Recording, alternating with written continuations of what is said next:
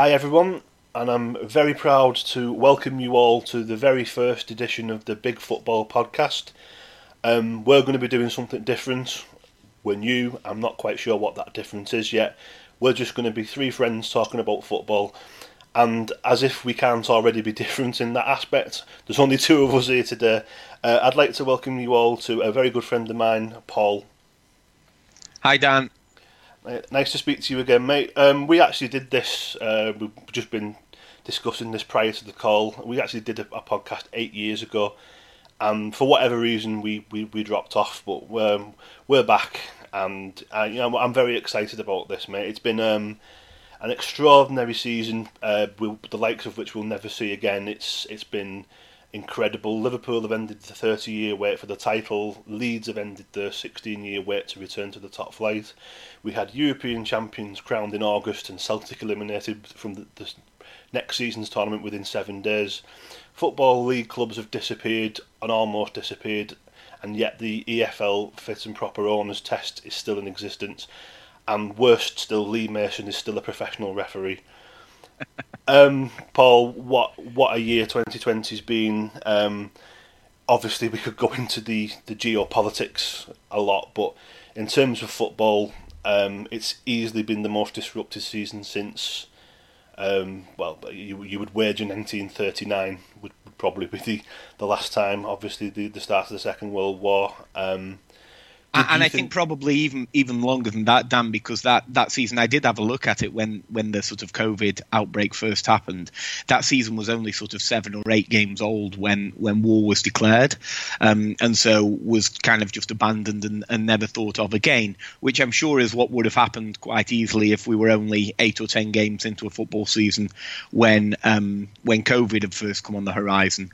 The problem was obviously that we were actually sort of 8 or 10 games away from ending a football season, and there were, for example, just here in England, we'd already had a competition conclude in the fact that the League Cup final had already been and gone.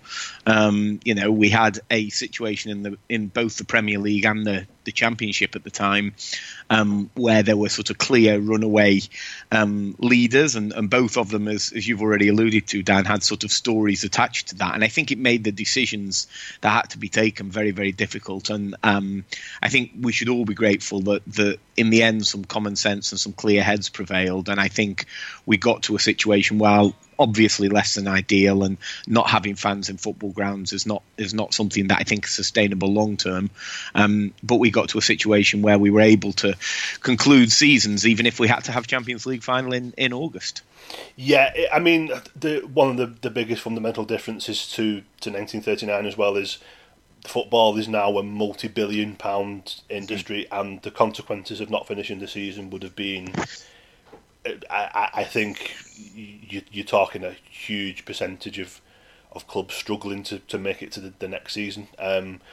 Just as, I mean, I know you go to watch Arsenal a lot. I'm a Liverpool season ticket holder. If someone tells me that the season's voided, I'm wanting my ticket money back for every match I've been to. I'm wanting money back for the petrol I spent getting to the ground. Despite the best attempts of West Ham and the bottom six at the time, the prospect of the season being voided was pretty remote, but it was something that was discussed, and to particularly Liverpool and Leeds fans, that would have been a highly unpalatable scenario. Yeah, and look, they kind of really had two options, which was kind of to finish or to try and find some way of mitigating some of what you're right to identify would have been sort of legal quagmire had they had to pull the season early. Now I know they did that in some countries, and it wasn't a uniform approach across Europe, and we might talk about the fact that UEFA didn't exactly show a leadership role, probably not a huge surprise there in the way that they dealt with the situation. But I think in the end the conclusions, certainly in the Premier League and in the Championship in England, were sensible. There will be clubs lower down, particularly in League One and League Two, and I know at the bottom of League Two in particular, where there are livelihoods on the line of clubs not being in the Football League.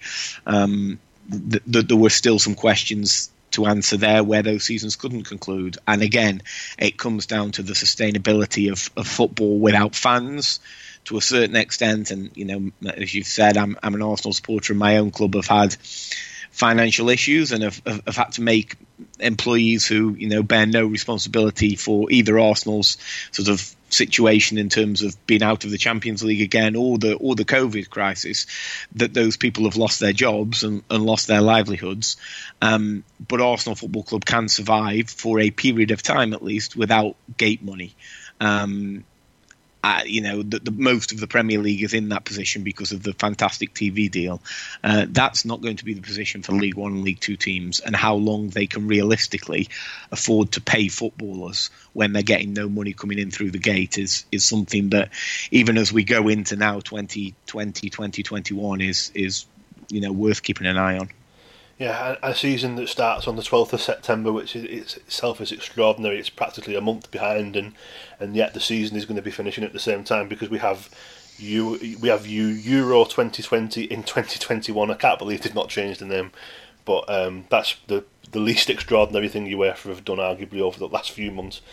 If we then go on to, we'll start with the Premier League. We will cover the Football League because there's a lot of stories in the Football League as well. I particularly feel sorry for Coventry's fans not being able to see them ascend back up. They've had a long wait for that. If we return to the Premier League though for now, obviously I've been waiting for the last 6 months forever. I was 5 the last time Liverpool won the league, and I've not been able to celebrate it in the manner of which I would have liked, but I understand, the alternative was call the season, pretty much, or play it behind closed doors. So whilst it was strange watching the team lift it on a converted cop, I could not be more delighted with the season Liverpool have had. The only small irritants is that we didn't get the 101 points, and we should have as well, given the position we were in, but I get the feeling that we decided to treat much of the last 6 or 7 games as pre-season for this coming season, although given the start to this season I'm not entirely sure that's worked out. But well, I think as well, Dan, and there's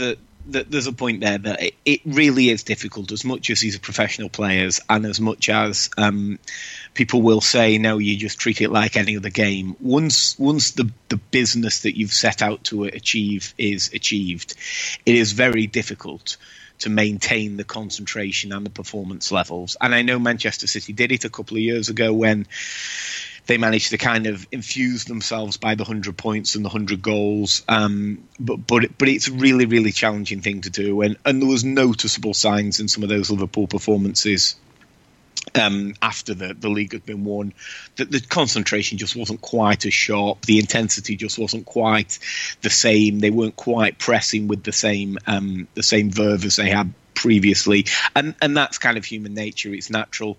I always go back to the fact that when Chelsea first won the league under Mourinho in 2005, and they got more points than the Invincibles had the previous year, there was a lot written about, is Mourinho's team actually better than the Invincibles?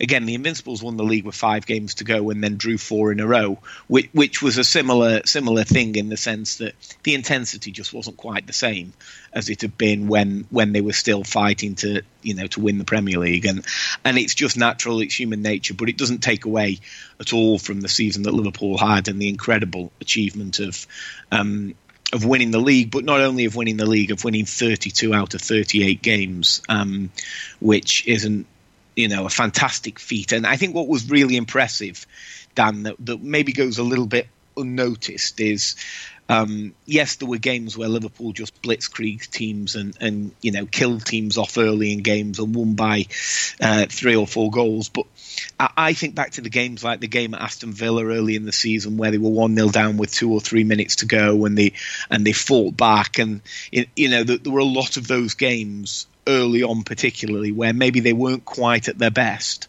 and they found ways to win, and that's something that all championship winning teams have to do, and Liverpool were no different. Yeah, the Aston Villa game is something that I've said several times. that was the day where I kind of began to knew we were going to do it.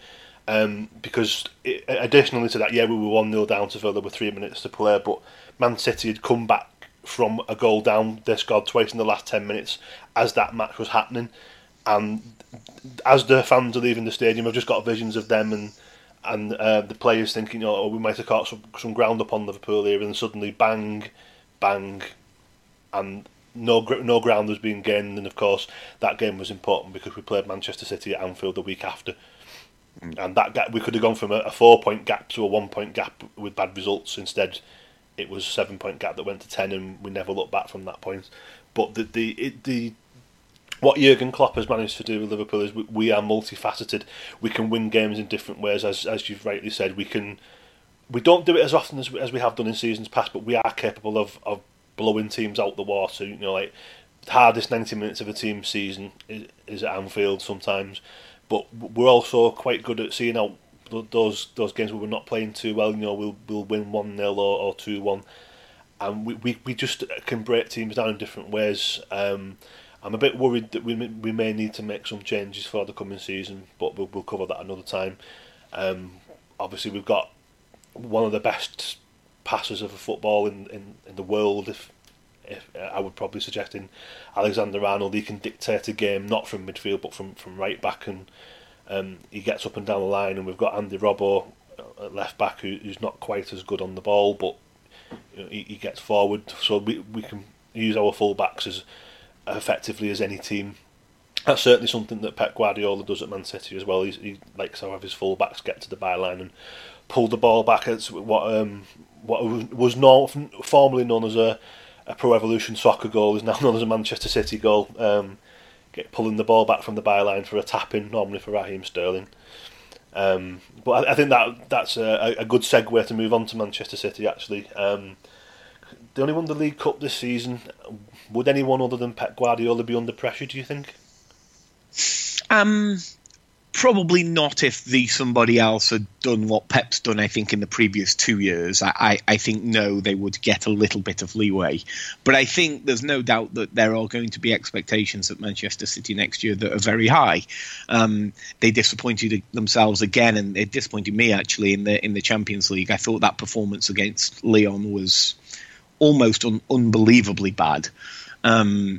For a Manchester City team, and I'd actually said right at the start of the season that I thought PSG and Manchester City would be the Champions League final. So I was pretty devastated, having seen PSG making progress on the other side, that City went out with a bit of a whimper against Lyon. They will need to be better in the Premier League. I think they will be better in the Premier League.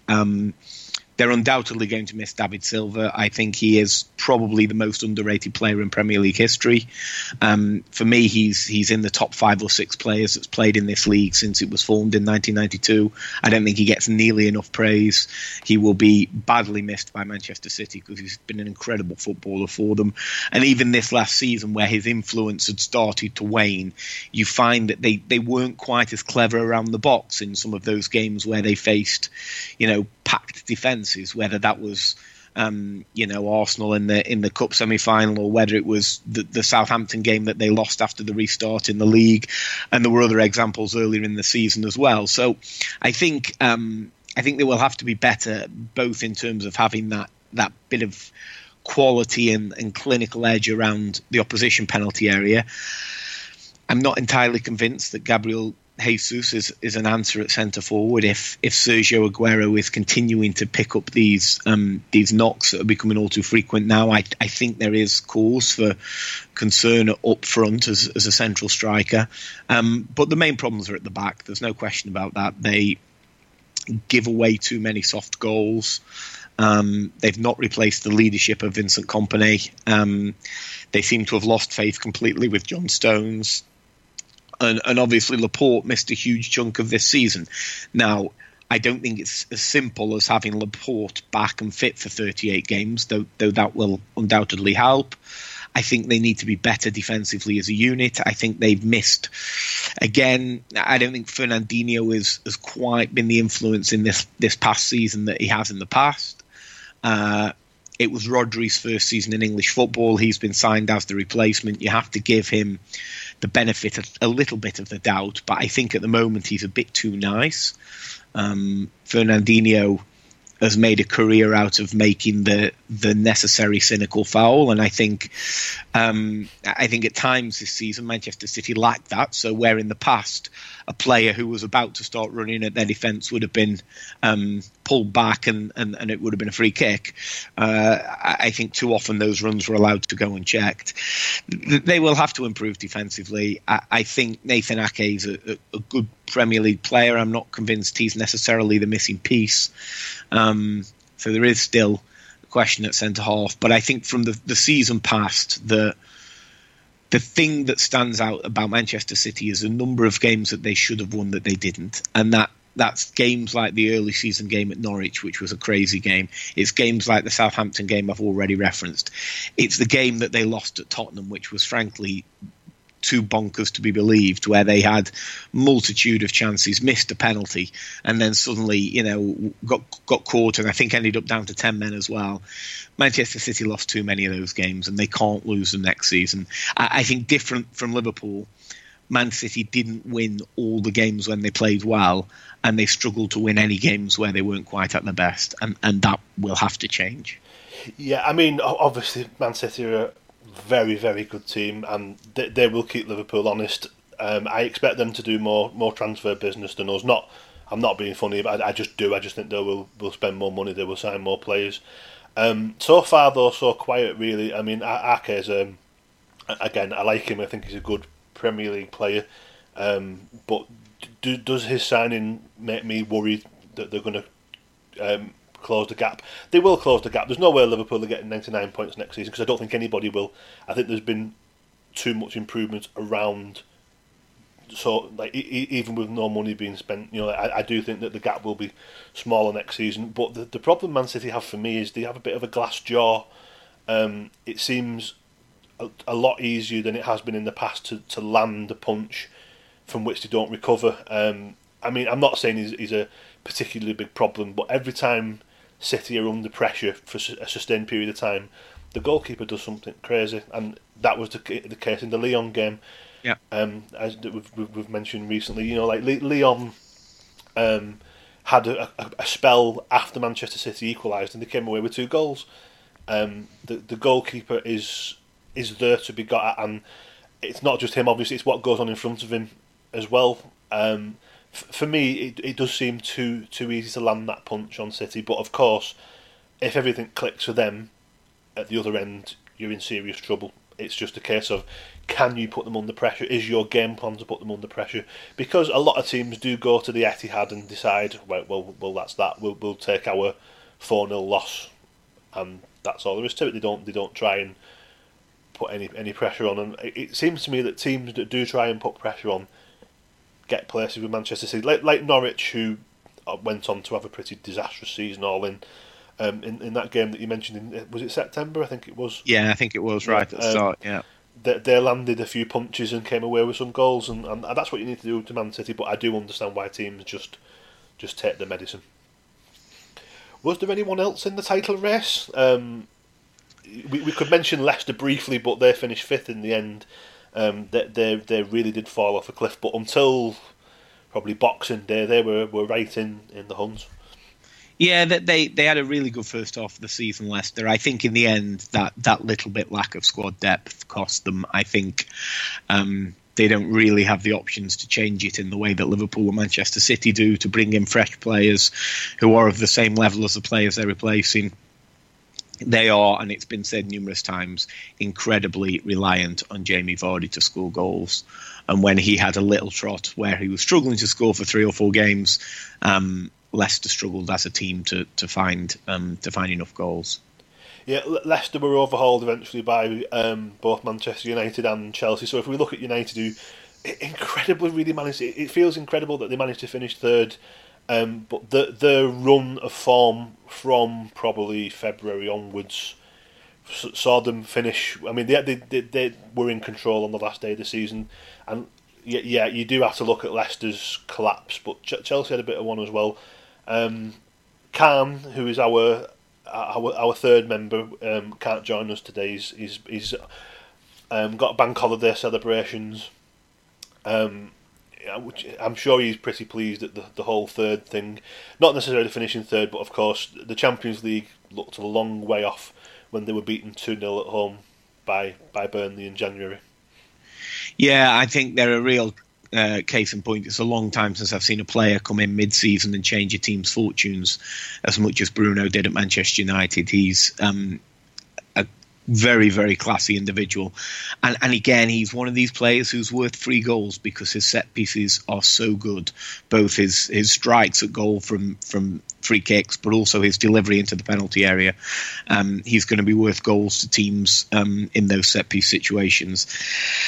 I think Manchester United are not in a bad place going forward, but I still think when I look at their team, I struggle. Bruno is probably the one to come up with genuine sort of top-class, world-class performers. I think they've got a lot of very good players.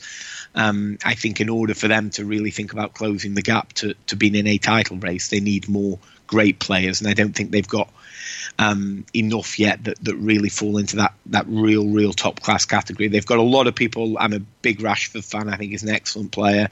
Martial, when he's on his day, albeit he's a little inconsistent, but I think getting more consistent top performances out of those people is key. To finish third was probably a decent season in the end, as you say, considering where they were. Chelsea, I think when you look at losing Eden Hazard before the season and not being able to buy anybody and having to, rely to a large extent on some of their younger players, the likes of Abraham and obviously Mason Mount had a very good season for them.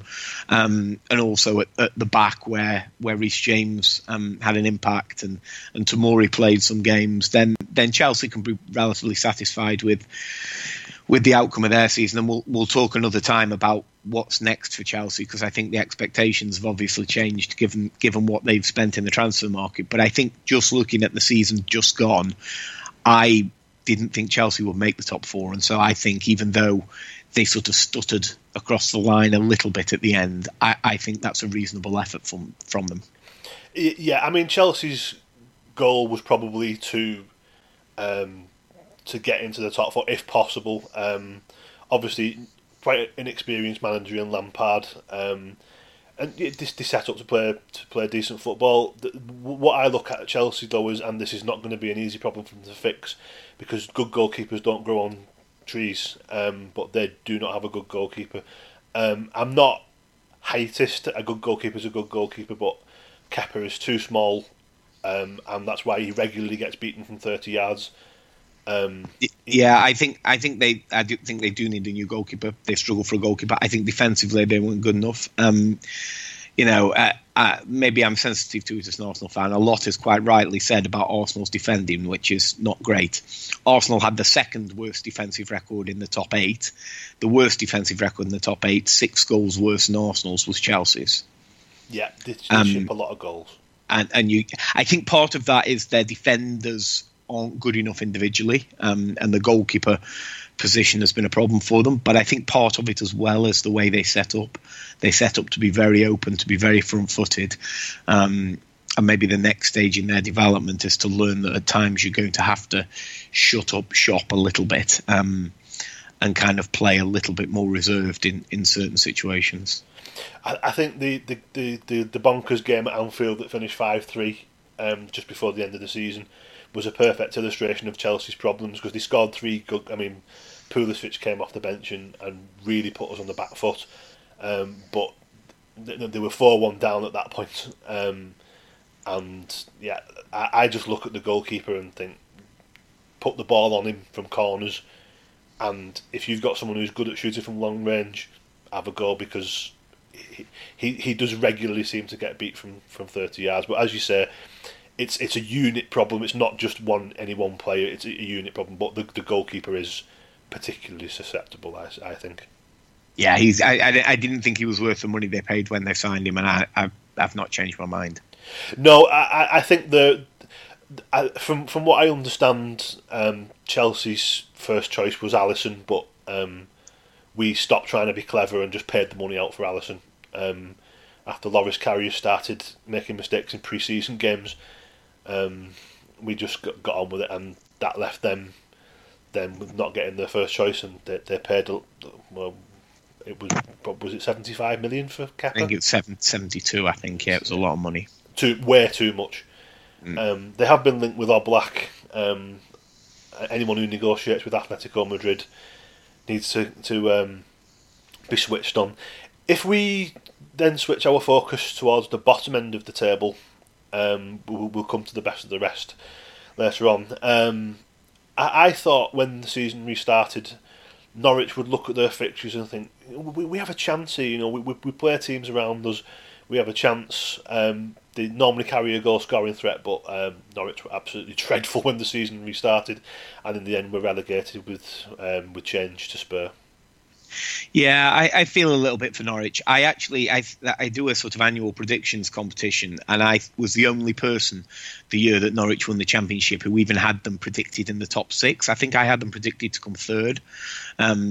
And obviously they went and won the Championship, and it was a surprise to a lot of people. I don't think many people expected Norwich to come up. They're almost a classic case of they came up without really being ready to come up. I think they probably knew they were going to face a season-long battle. They've got some decent young players. Obviously, the young left back who your club tried to buy, Dan, before the price got a little ridiculous. Jamal Lewis, I think, is a good player. I think Max Aarons, the young right back, is a really good player. They are modern Premier League fullbacks. They get up and down. They're athletic. They're quick. They can cross the ball. I think. Obviously, Cantwell's had a terrific season, and you know there'll be one or two Premier League clubs I would have thought having a look at him and thinking about whether he could improve their side. But too many of the positions on the field, it felt like Norwich had kind of journeyman people who weren't really good enough and won't necessarily benefit from the experience. That they don't look to me like a side that's necessarily going to bounce straight back, and I might be wrong about that. I've always had a bit of a soft spot for Norwich. I think it's just that their kit is so different. That sort of yellow and green is just something you don't see a lot. They bring a bit of colour to the Premier League, but I think it was probably inevitable that they would go. And while they have some good young players, I think there's some question marks there as well. I think in terms of the other two. I don't think too many people, while a lot of people would have thought that Norwich would go, I don't think too many people would have started the season saying Watford and Bournemouth would be the others. And I think in both cases there's a bit of a story of mismanagement to tell. And you know, at Watford, finally it caught up with them changing manager every 3 weeks and not really seeming to have a lot of consistency in their recruitment policy. I think their recruitment policy when they first came into the Premier League was really good, and I think it's slowly sort of deteriorated the longer they've been here. And Bournemouth, I think, you know, that their better players struggled to make an impact on the season. They suffered some injuries. But again, and I'm an Eddie Howe fan, I think you have to look at the recruitment at Bournemouth the last 2 or 3 seasons, and a lot of money has been spent without bringing in people who made the team better, for the most part. You know, yes, Ake came in, and obviously they've sold him on for big money. David Brooks, who missed a lot of the season, is a really good young player, and I think they definitely did miss him. But if you think about Eddie Howe's recruitment again, when Bournemouth first came into the Premier League, or just before, and he was finding the Josh Kings and the Callum Wilsons and the Ryan Frasers of this world, and you know, reviving Junior Stanislas's career and bringing these people in for a pittance and turning them into really valuable assets. And then you look at what they've done in the last few years, and you know, I mean, they've helped Liverpool win the league because they've kept giving you a load of money for some of your average squad players. Brad Smith and Jordan Ibe. Yeah, and Solanke as well. I mean, Solanke's been an absolute disaster there. I think, you know, ultimately, if you recruit badly in the Premier League, eventually it catches up with you, and I fear for both Watford and Bournemouth. You know, it's long-term strategy more than just performance over the course of 38 games that's caught up with them. I mean, I look at Bournemouth, and there's someone I always like playing Bournemouth because we keep beating them, because they try and play football.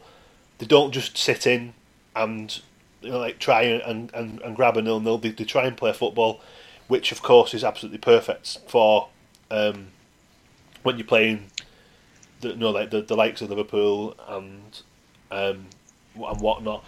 So I always look forward to Bournemouth games, and I do think the league will be a poorer place for them being out of it. But I mean, they went to Everton and won pretty easily on the last day of the season. Yeah, they finally found some form, didn't they? Right at the end, when it was almost too late, they won a couple of games. They played really well at Manchester City that night when I thought they were probably value for a point, and I think they lost 2-1. But the last 10 minutes had City really on the ropes and just couldn't quite force an equaliser. And it just felt like it was too little too late for them ultimately. And I think they will be frustrated with themselves, because I think if you look around the squad at Bournemouth, there was enough good players to stay in the Premier League, and so they'll be very, very disappointed that they haven't managed to do that. Yeah, you look at the start of the season. Yeah, I know they had injuries, as you've rightly said. You didn't look at that and think, oh well, Bournemouth are going to struggle this season. You thought Bournemouth will be possibly lower mid-table, possibly upper mid-table, depending on what happens. But yeah, as you say, some pretty poor recruitment has finally caught up with them. With regards to Watford, I just don't understand what and this is no disrespect to him. What can Hayden Mullins bring for 2 games that Nigel Pearson couldn't? Well, indeed, Dan. I think look, it is true that the Pearson bounce had kind of worn off, and that is a fair comment from Watford's part, but to then to get rid of Nigel Pearson and thrust poor old Hayden Mullins, who was the youth team coach, into can you get us some points from, I think they played Manchester City and Arsenal. We need a win to stay in the Premier League, Hayden. There you go. Good luck. I just thought it was strange planning. But again, I think you have to look at more than just the decision to replace Nigel Pearson. You have to look at the decision to replace Javi Gracia, who had done a really good job the year before, got them to a cup final. Yes, they had a poor start, but they rushed to move him on. They went back to Quique Sanchez Flores. That worked well for them the first time, not so well this time. You can't have 4 or 5 managers in the Premier League season and expect to stay in the league. No, it reminded me of that Paddy Power advert where they had a manager being sacked at half time, just like going through a revolving door, coming out with a new manager. That's certainly how it feels at Watford sometimes, and they've paid for it. You're right. That's not a sustainable model. For those who stayed up, Aston Villa had a close squeak. I think that they hit form at just the right time. They played quite well in the game at Anfield, but didn't take they had a few chances on the break and didn't take them. Jack Grealish really stood up to the plate for them. Captain, it's his team. Do you think Villa should be pleased at just squeaking? Yeah, I didn't love their strategy right from the start of the season. They followed what seemed to me to be the flawed Fulham model from the year before, which was win the playoffs and then bring in 12 different players. But I think they did just find a settled system and a settled squad at the right time. They were a team that probably were helped by the shutdown. I felt that when the games restarted, Villa looked more solid defensively. I think that was the big thing. They obviously had the very lucky break in the Sheffield United game, which, somebody will want to look at and consider the long-term implications of that. But I think ultimately they did just stand up enough at the end of the season and deserved, I think, of the teams down there just to squeak to be safe. They're a big club, Aston Villa. It's good to have them in the Premier League. 17th was probably just about okay for the first year back, but I think going forward they'll want to be pushing up towards the middle of the table.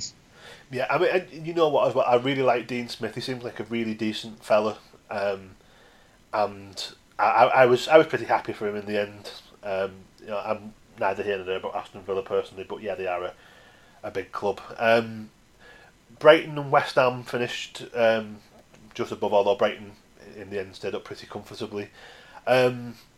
Brighton took a a real shine into the manager and gave him a new 6-year contract, Graham Potter, only for them to really have a terrible run of form, and they were in big trouble at one point. West Ham went back to David Moyes, and in the end it worked out for them again. At one point it looked as though they may be going down. Do you think that's about par for Brighton? I don't think anyone would argue that West Ham have achieved. No, it is about par for Brighton. I think they're a club I look at for next season and think, are they the Bournemouth where it's just going to eventually catch up with them? West Ham, I think, would have gone down had they not made the change to David Moyes. I think he did a really good job keeping them up the first time.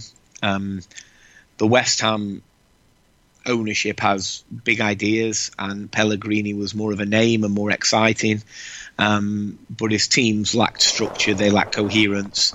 They obviously suffered massively as well, you have to say, when Lucas Fabianski was out. He has been consistently one of West Ham's best players. And when he missed games, and they had that Spanish guy who they've just released and whose name escapes me in goal, and he was an absolute disaster. Oh, he was a terrible goalkeeper. And then I think Alvin Martin's son played a couple of games, didn't he? And he must be about 40 by this point in his career. So, it was an underachievement for West Ham. It's about par for Brighton. If Brighton finish 15th again next year, they'd snap your hand off. I mean, Graham Potter, I remember him. I grew up in Stoke-on-Trent. I remember him as a bang average left back for Stoke City in the mid-90s. Potter for the Potters. And then obviously he also came to the Emirates a couple of years ago and beat us with his Swedish part-time team. So he's somebody whose career I've kind of had a bit of an eye on from afar. He obviously wants to change the way that Brighton play. I saw them at Newcastle, I think, in Chris Hughton's last season, and my goodness, it was one of the most dire games of football I've ever had the misfortune to witness. And they clearly are trying to be a bit more of an expansive football team and to get it down and pass it and be a bit more creative. I just don't know at the moment if they've got the right mix of players to make that style successful ultimately. Roberto was the goalkeeper at West Ham. That's right, Roberto. That's his name. Dreadful. He was making mistakes on a weekly basis. Again, kudos to Brighton. They try and play football the right way. They gave us a couple of good games. That they were really hard-fought wins over Brighton on both occasions.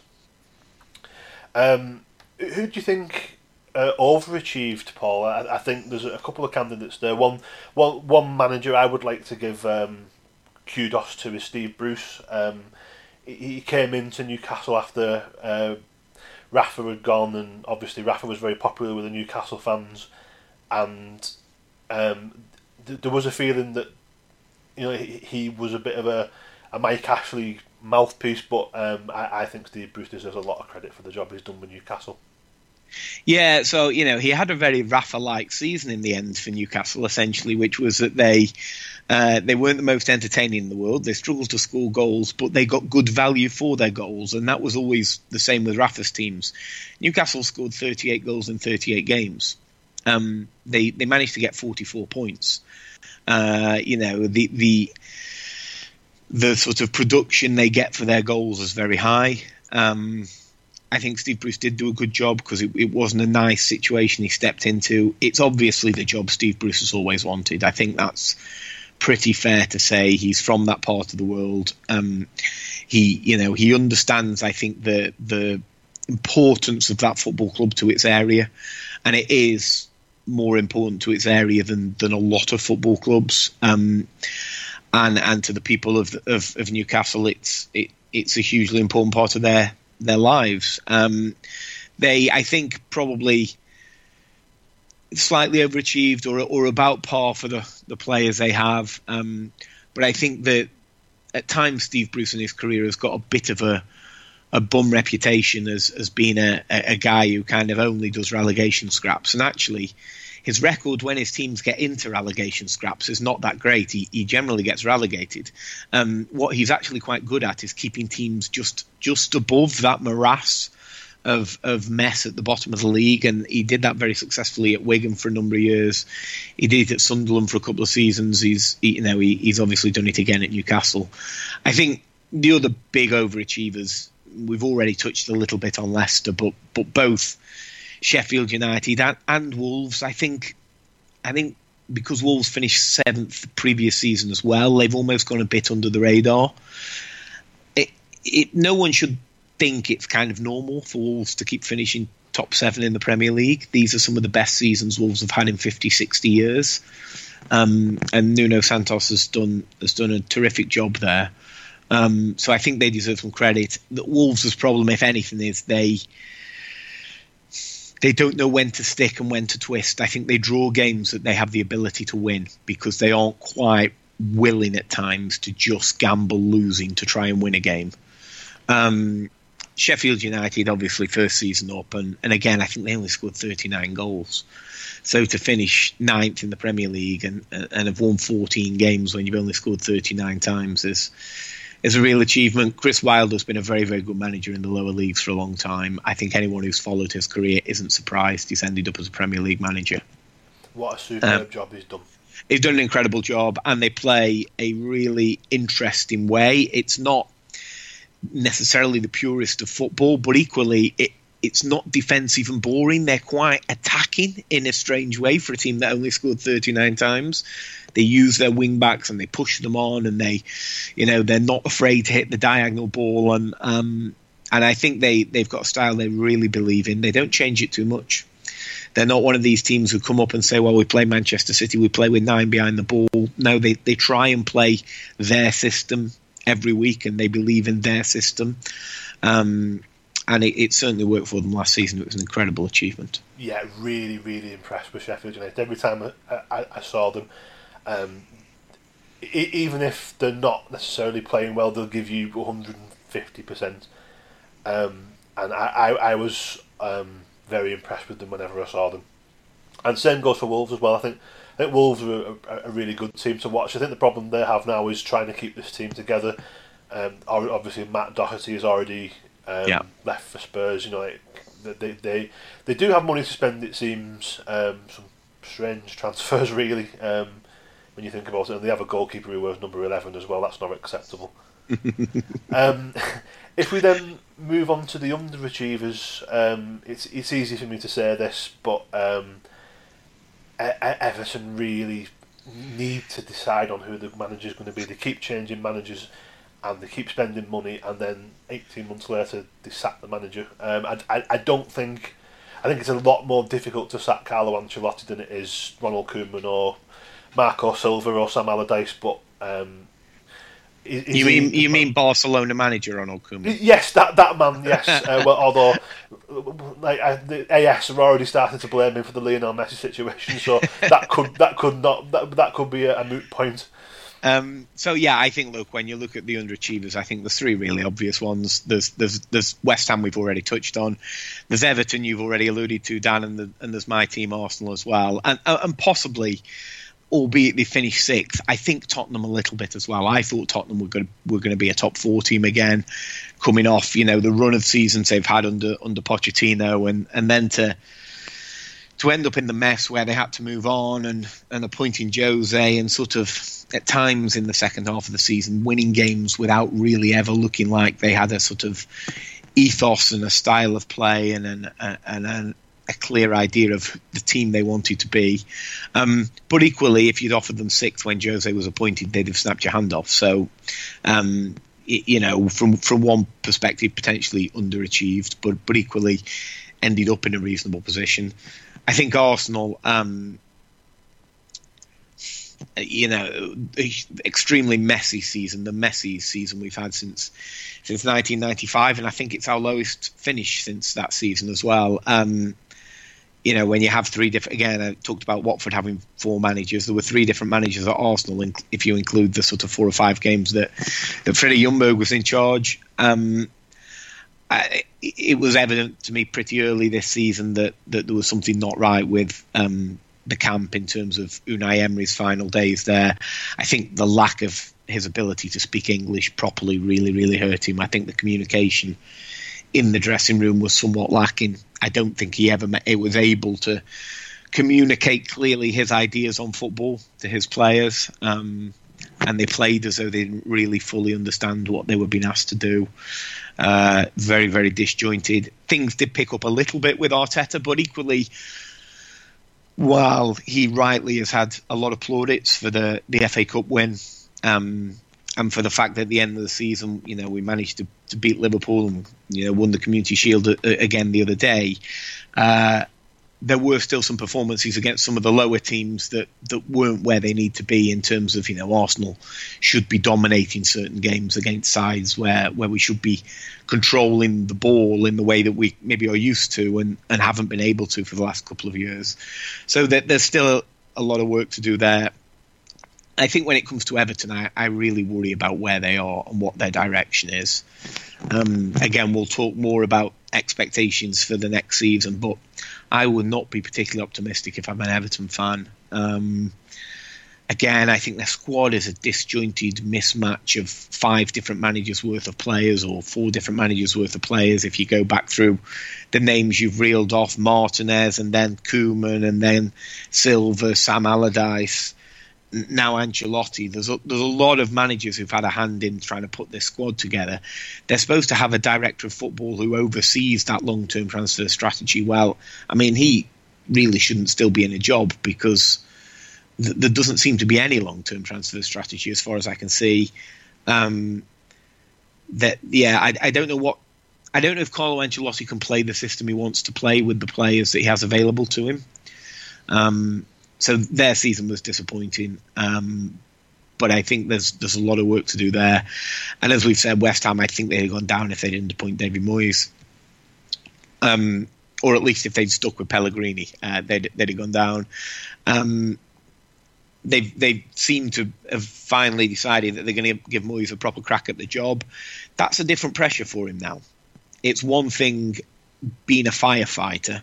It's another thing when the job is your job and you've got to craft and construct a squad that can be competitive in the top 10, top 12 of the Premier League, which will be West Ham's expectation for next season. So I don't think it's easy for any of those 3 clubs to turn the ship round immediately and be back where they want to be. I think for Arsenal, that would mean top 4. I think that's a big ask for them next season. I think Everton, it would mean top 7 or 8. I think that's a big ask for them, and I think for West Ham it'd mean top half. And again, that isn't going to be easy. So all 3 of them underachieved, but they underachieved for reasons of kind of fundamental structure of their playing squad.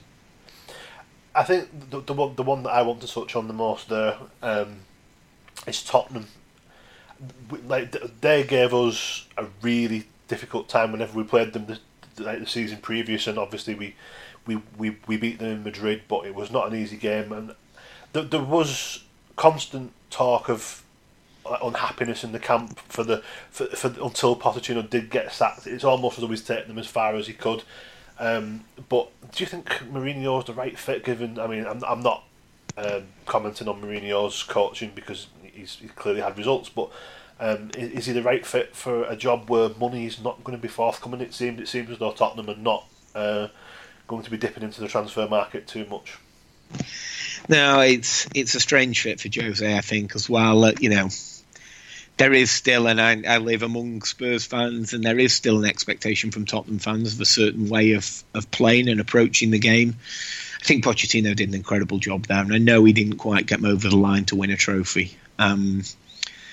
I think the writing was on the wall the back half of last season when their form really tailed off in the league.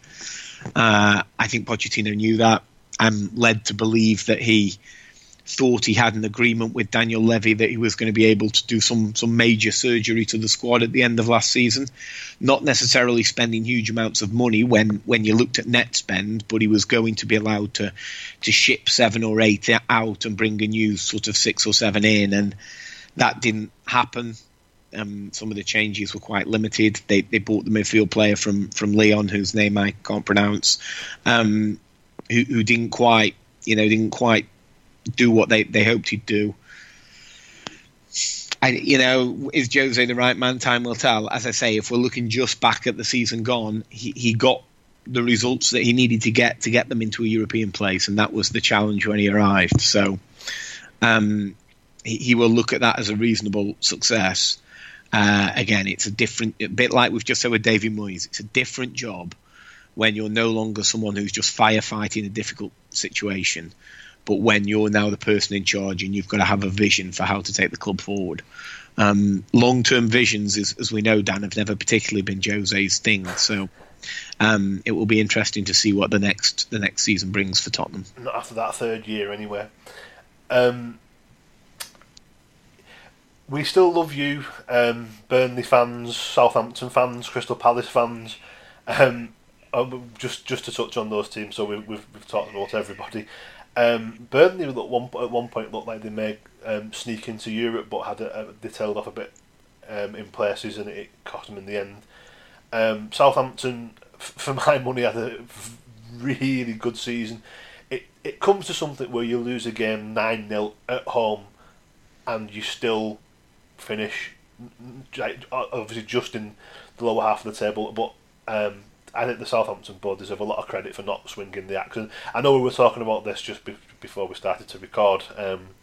Ralph Hasenhüttl deserves a lot of credit for sticking around and making them a very difficult team to play against. Yeah, I was saying to you, Dan, I saw him at the Emirates, and it was right at the end of the Unai Emery era, and Arsenal were a bit of a mess, but Southampton were really impressive. I think they were better away from home than at home last year. They're set up almost with the players they have to play on the counter-attack. But I was impressed with the season they had. They're an entertaining team to watch, actually. And yeah, I was surprised they started as badly as they did, but I was also surprised, as you've just said, that they didn't panic when the Leicester result came. And in the end, they were rewarded for a bit of patience. Yeah, and it would have been the easy thing to do as well. Last but by no means least, Crystal Palace. I think the season coming ahead, again, we'll talk about this in more detail, is a big one for Palace because they need to make a lot of changes. They didn't have the oldest squad in the league, did I read? They've certainly got the oldest manager. They've got the oldest manager. They've got an old squad. They kind of need to make a decision now, Crystal Palace, as to whether they're sticking or twisting, because there will come a point very soon when they will need to do quite a bit of surgery to that team. My personal opinion, and it's not because I'm an Arsenal fan and I thought they should have sold him to us, but I thought they should have cashed in on Wilfried Zaha last summer. I thought that would have been the right thing to do, and then use those funds to sort of reinvest in 2 or 3 players. Having not made that decision and probably seen his value drop after last season, they're in a little bit of a tricky position. I don't think there's a huge amount of money sloshing about there, Dan, and I think part of the problem again is their wage bill is extremely high. They're another team who've helped out Liverpool's title-winning aims by paying money for Sakho and Benteke. Presumably they've never seen them play. Benteke certainly hasn't done much playing since he's been there. But I think look, the season they just had, it was sort of middle of the road. It was fine. But I do, again, they don't score enough goals.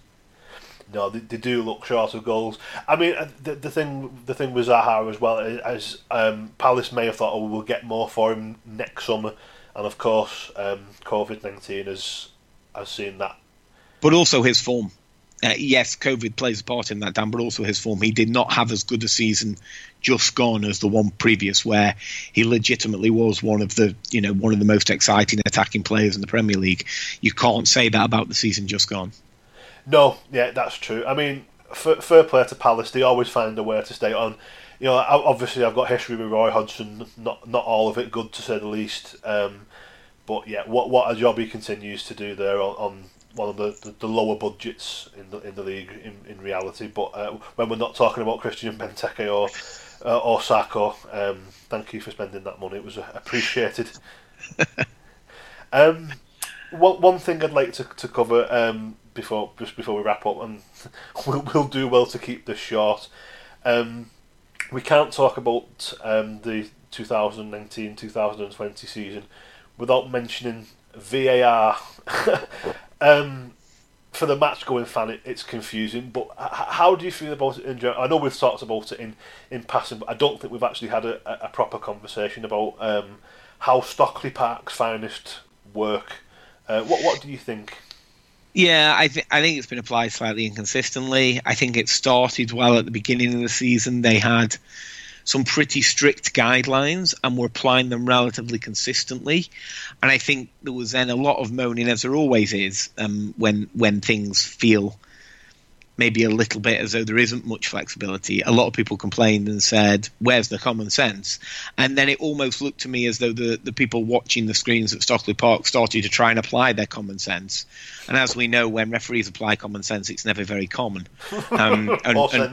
And rarely is it sensible. So I think it was applied a little bit inconsistently, particularly with the reviewing of when to upgrade and downgrade red cards. I thought they got them into a bit of a mess on that. The penalty decisions, it's the same as when the referee gives penalty in games. There are going to be some that seem soft. There are going to be some that seem as though they should be awarded and aren't. I do generally agree with the principle that they should try and stick with the referee's view on a penalty decision unless he's obviously got it wrong. But that Manchester United penalty that was given at Aston Villa was quite obviously blatantly wrong, and they stuck with the referee's decision. So, I think they need to look at it. I think they need to make sure that they bring a bit more consistency to it. It was probably never going to be perfect first time out. That's fair. I would like to see a change on the offside rules.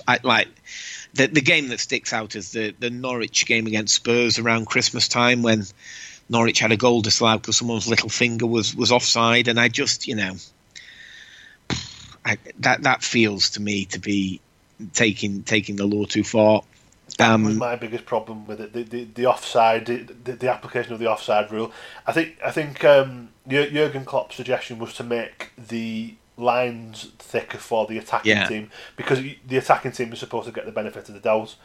But I mean, I agree with Jurgen Klopp. I think that would help, but we do have to be a little bit careful. And I was pro technology in football, and I think it's right that it's there. But equally, Dan, we do have to be a little bit careful when we start talking on a football podcast about the thickness of lines, because that's not really the purpose of the game. Well, this is it, isn't it? I think that to me suggests that the implementation of offside is wrong.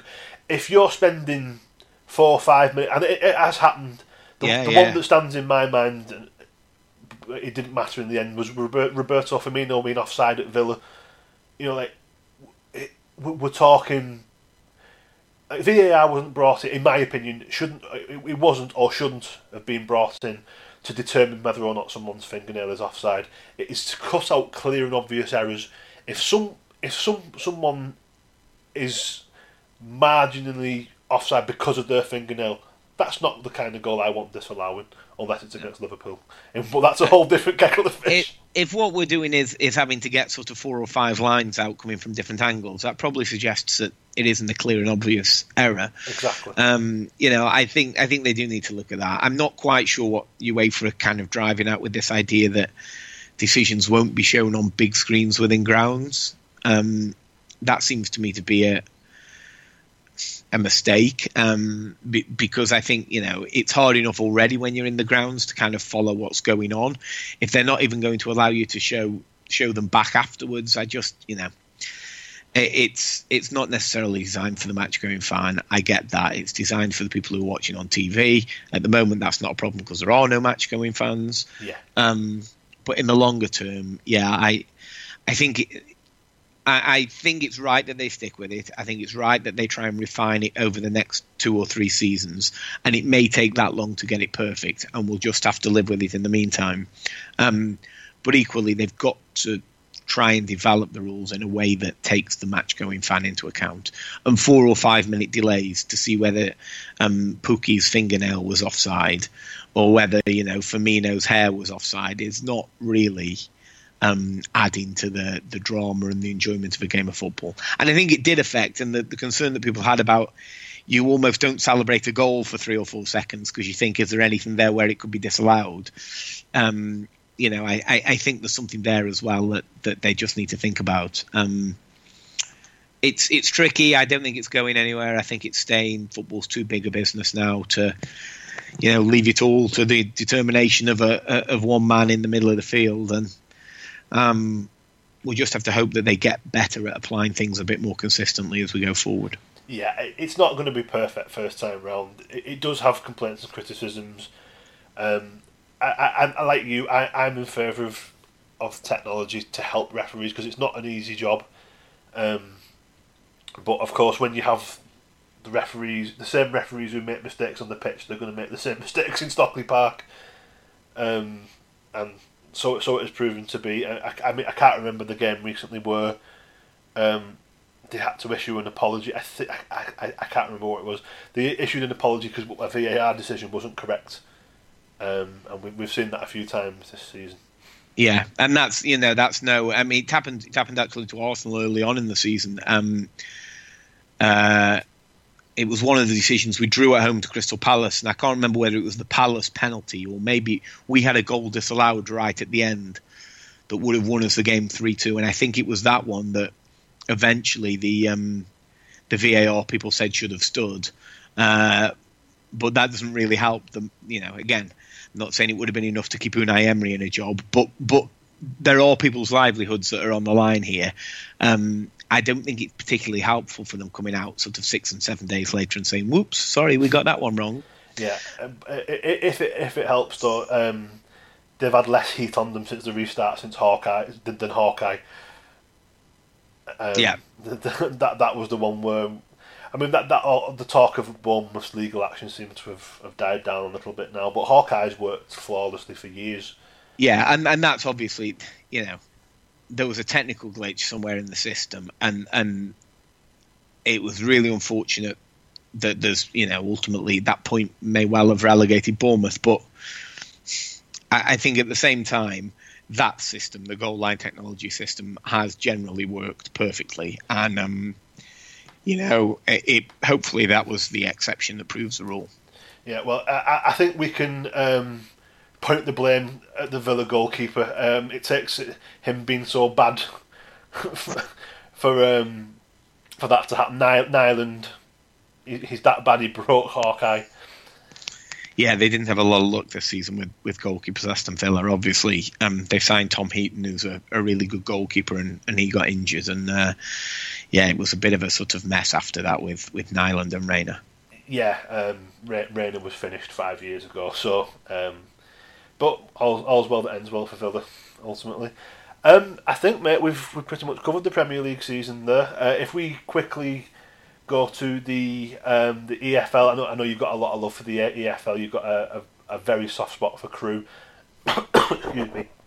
I think the problem this year has been the extraordinary failure of the EFL to make sure that the right owners are in charge of football clubs. We've had Bolton, Bury, who unfortunately didn't survive, and Wigan. Off the top of my head, the Wigan situation is particularly concerning, Dan, because to allow a guy to buy a club and then pretty much immediately just put them in administration, just something clearly hasn't worked there in the sort of due diligence process that's supposed to happen.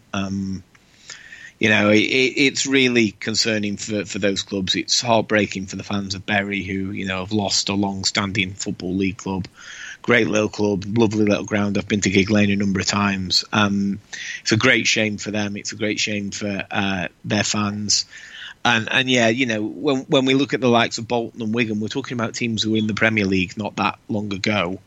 And I know that in itself might be part of the reason, and there will be questions about teams overspending in the Premier League and then not being able to cut their cloth accordingly when they drop out. But it does feel as though there's got to be better scrutiny, and I am not yet sold, to be honest, that the sort of EFL's financial fair play rules, where if a team overspends with money they don't have, you punish them by fining them. That seems to me to not be a great system. So I think there is still a way to go. I am really concerned, Dan, as I mentioned at the start, about when we restart the season in League One and League Two, how on earth do those teams pay their players when no one's coming through the gate? I don't think we're yet through the worst of what COVID is going to throw financially at the lower reaches of the game. And I think the next 2, 3, 4 seasons are going to be really, really challenging. I'm not suggesting we're going to not have fans for that long, but just that the after effects of this period will have some pretty wide-reaching impacts on those clubs for 2 or 3 or 4 years to come. In terms of the seasons themselves, we've already referred to Leeds getting back into the Premier League, to Coventry getting back into the Championship. As you say, I was a Crewe season ticket holder for a year as a teenager, and I have a real soft spot for Crewe. They got promoted back into League One. I'm not absolutely convinced we'd have held on to an automatic promotion spot if the season finished. So we may have got a little bit lucky there. Although we were top of the league actually, and it was points per game that meant we ended up second when the season was concluded. So the big challenge for the Football League clubs, and I think those clubs in League One and League Two will be thinking more about how do we keep the club in business in the next 12 months, even before they start to think about how do we try and keep the team winning on the pitch. That's the thing, isn't it? This goes beyond this season. I don't see how we don't have a disruption of the season to come as well. Well, we've already seen, and I know there were some isolated incidents with players behaving in a way that, was clearly quite ridiculous. But we've seen the problems in Scotland already, with the Celtic player, with the players from Aberdeen, games needing to be cancelled. I think that's going to be something that we experience when the Football League restarts. And it's going to be really, really challenging for a number of those clubs. I think. We can talk more another time about which clubs I think are well placed to push for promotion in League One and League Two. But I think, as I say, the main aim for every single club at that level is going to be how do we make sure we've still got a football club to run in 2 years' time. Yeah, I mean, it always is. It always is, frankly. But COVID just really is going to bring that into a much sharper focus. Yeah. Anyone who's not been living within the means is going to be found out very soon.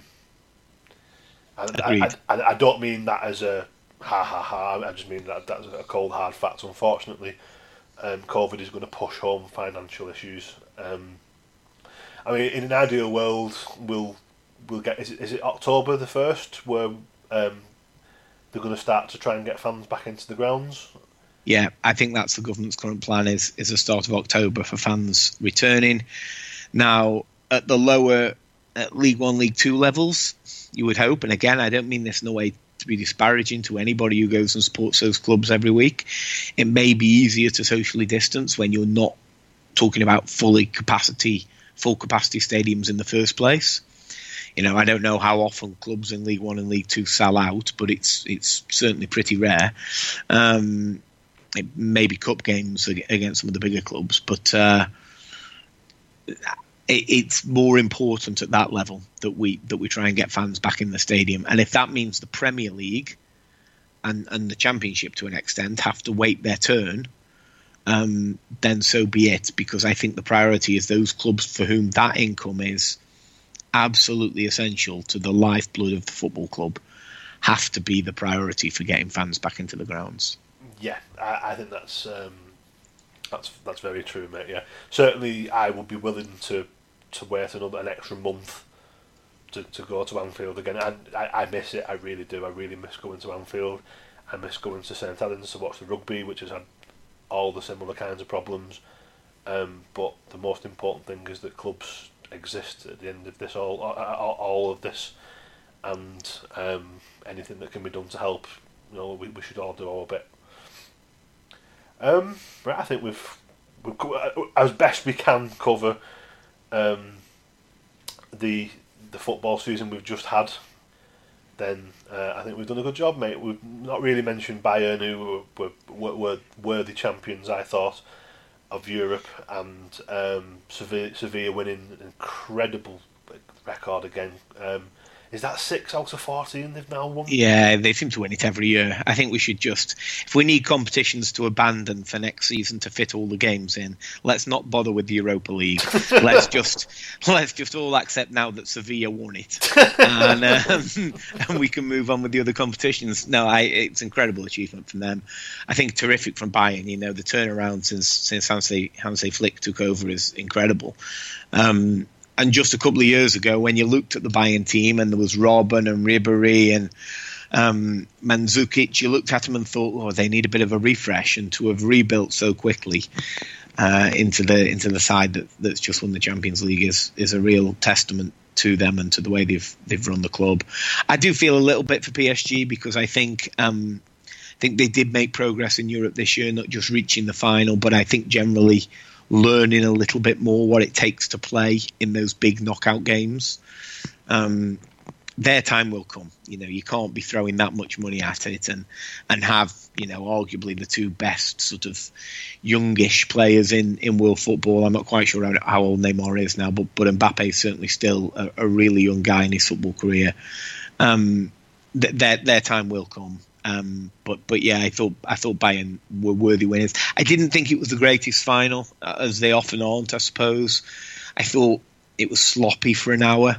Both teams gave the ball away more than I'm used to seeing them. But once Bayern scored, I thought they really showed some authority and they managed the game pretty well after that. And were deserving winners. Yeah, and of course the thing for Bayern is they've got Leroy Sané to come. That moves me on nicely to my outro. We will be back. We'll be doing a preview of the next season, which is scheduled to start on the 12th of September. I've also got having some guests coming up to come and speak to us about a few bits and pieces. My next guest will be Dave Usher from the Liverpool. I can't speak properly, I'm that excited.